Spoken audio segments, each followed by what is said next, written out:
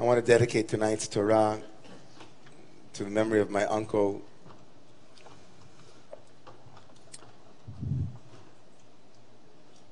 Yosef Sholom ben Alexander Vidina Rachel. And I want to say a little bit about him as a way of talking a little bit about where we are in the cycle of the year.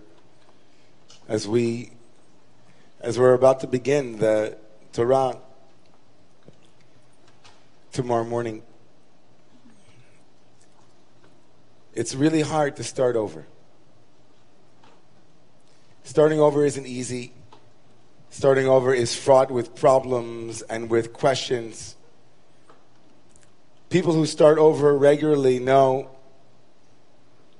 what it is to face the uncertainty of whether or not the next time will be just like the last time.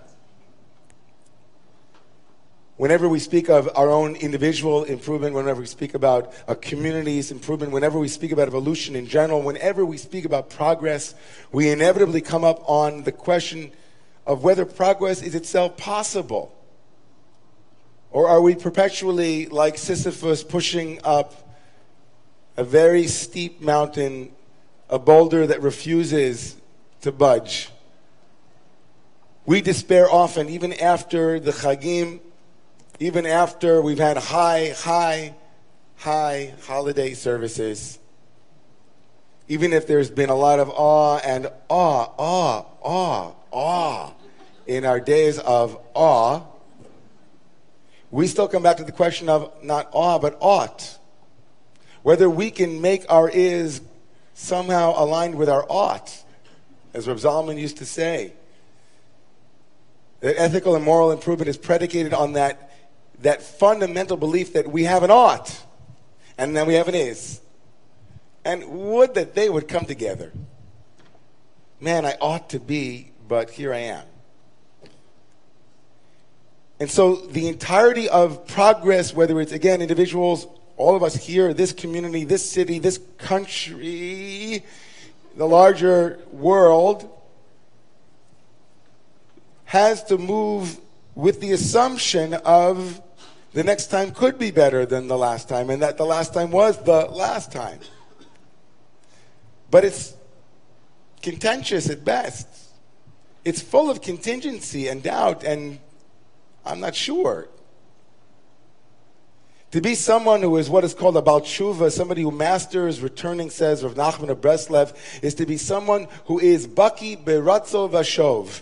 It is somebody who is a Baki, who has expertise in walking, he says, in halacha. And by halacha, Jewish law, he doesn't mean Jewish law, he means halicha, knowing that 1 foot forward and 1 foot back is the way of it. We go forward, we go back. Progress is siratim. It's kind of like tacking in the wind. But wow, Baalei Tshuva, people who are masters of returning, are extolled by the tradition because they know what it is to pick themselves up off of the ground after yet another failure, after another disappointment, another I ought to have, but there I is again. Man, it's tough to do tshuva. And even if we think, wow, we had a great high holiday period, it was high, and we still haven't made that phone call yet, knowing full well that Yom Kippur has nothing to do with the tshuva, the repentance and repair that happens horizontally. It's all vertical. And here we are. We've danced with the Torah. We feel clean as a whistle. And we have a whole list of oughts that we haven't even begun yet. I think about this every year, every day of my life, because this is the structure of what it is to be human. That if we are to believe on some level that we have within us the capacity to grow, we have to be those who know how to start again. And what are those impediments? What are the things that get in the way of being able to pick ourselves back up again and say, okay, let me start again? I had a horrible relationship. I'm not loving again. Okay, I get that. Had a horrible job. Not going to work again. Doesn't work that well, does it?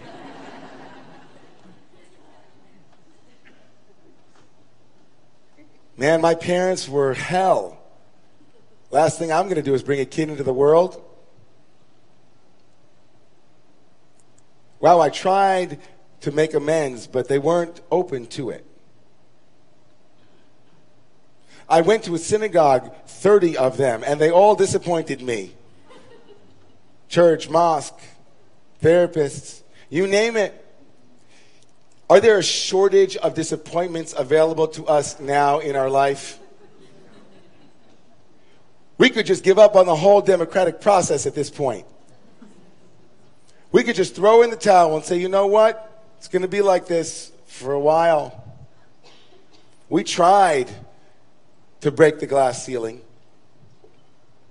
but we got pulled back by the gravity of thousands of years of patriarchy and pain. I guess we're on the wrong side of history, on the back end of the spiral. It happens at every level. It happens in every field. It happens in every apartment. It happens on every block, in every city, in every village, in every continent, in every country. It is a galactic phenomenon. Evolution is predicated on it. And so what's at stake is big. But there's something that we have to remember. Bereshis bara Elohim es hashamayim v'es haaretz. In the beginning of God's creation of heaven and earth, there was one book in Jewish history that was devoted exclusively to the 6 letters that formed the first word of the Torah. A full book with 72 interpretations of those 6 letters in various forms. Those 6 letters in the beginning, Bereshit, spelled Bet Resh, Aleph, Shin, Yud, Taf, but also B-E-R-E. You get it? The Tikkun Zohar writes, the word Bereshit can be broken into 2 words. Bet, Reshit. Bereshit, in the beginning, can be 2 words. Bet, which is how much? 2. Reshit, 2 beginnings. The Tikkun Zohar says, and then the Hasidic master, the Yismach Yisrael, and I brought him because of Jeff and Shelley's baby, Yismach, Sinai Yismach. This great Hasidic master writes that I heard in the name of the Shlach HaKadosh that on Rosh Hashanah, when we blow the shofar, and throughout all of the Chodesh that precedes, the month that precedes Rosh Hashanah, we have a simple pattern where it is a tikiyah, a long note, and then a broken 2 sections. One that goes,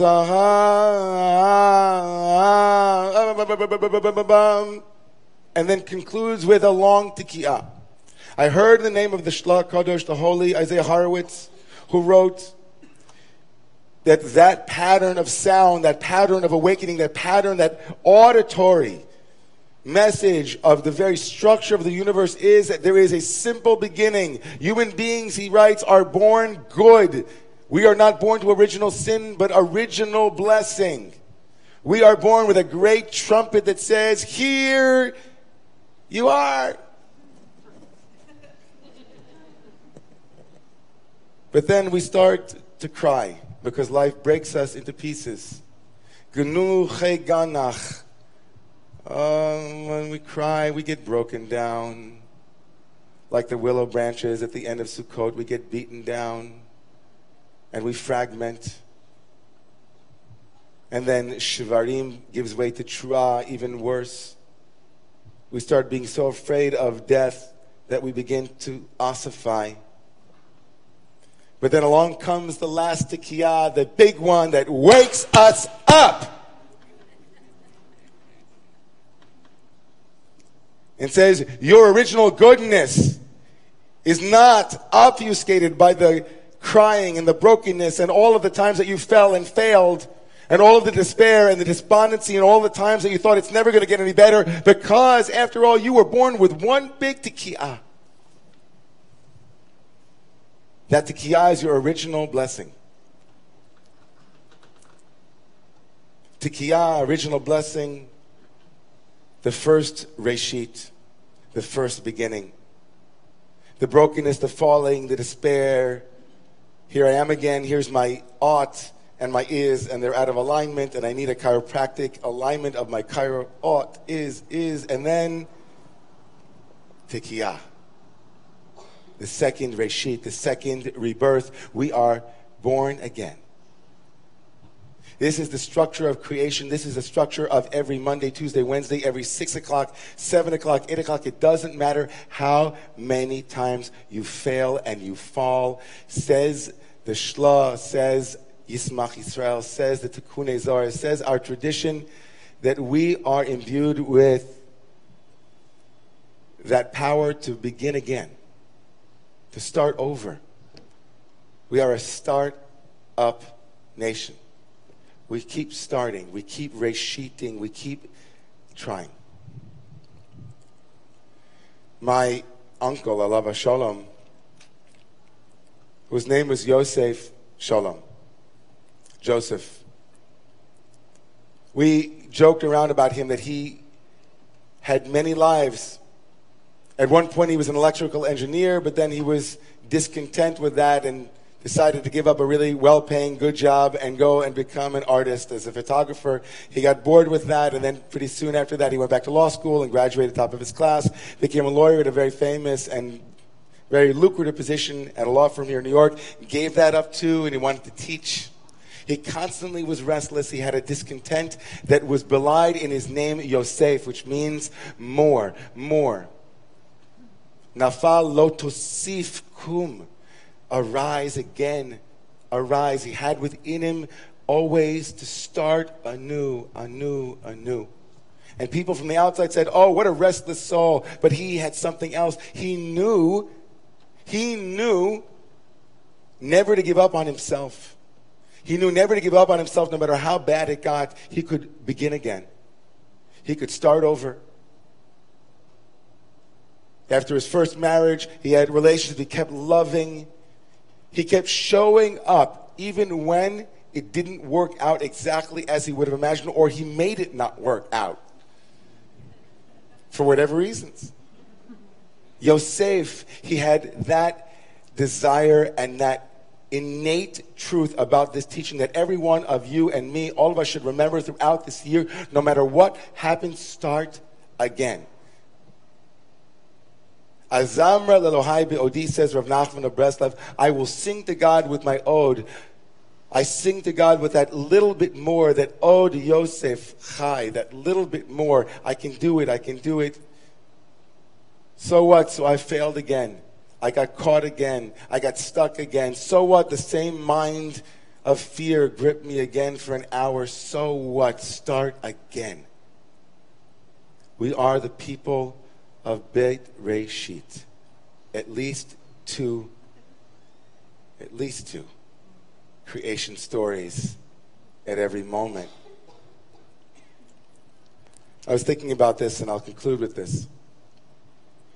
I have a little thing with my brain about math. I like to figure out numbers and words and Hebrew and gematria, all this numerology stuff. Some people laugh at it. Some people don't think it's worth a dime. I don't think so either, but I love it anyway. So there's a certain person who is in a very powerful position now in our world, and he changes everything with 140 taps of thumbs, big-handed thumbs, whatever. So thinking about that number, 140. 140 in gematria is the word kum, arise. Kisheva yipot tzadik v'kam. The righteous one falls 7 times, v'kam, but if someone could change the world with 140 characters, so can we. If someone can change the world with their thumbs, so can we. We, the people, this year. Kuma, kuma, kuma, kuma. Arise, arise, arise, hearts. Arise, arise, arise. When things are looking dark, start again, start again, start again. There's hope yet for all of those who are restless and who are not content with the complacency of a world that wants to go back to sleep. We must rise up. Rise up. Start again. For our sake, for the sake of the art of the world that we want to see, and for the sake of creation. Shabbat Breshit, the world begins again tomorrow, and then the next day, and the next day, and the next day.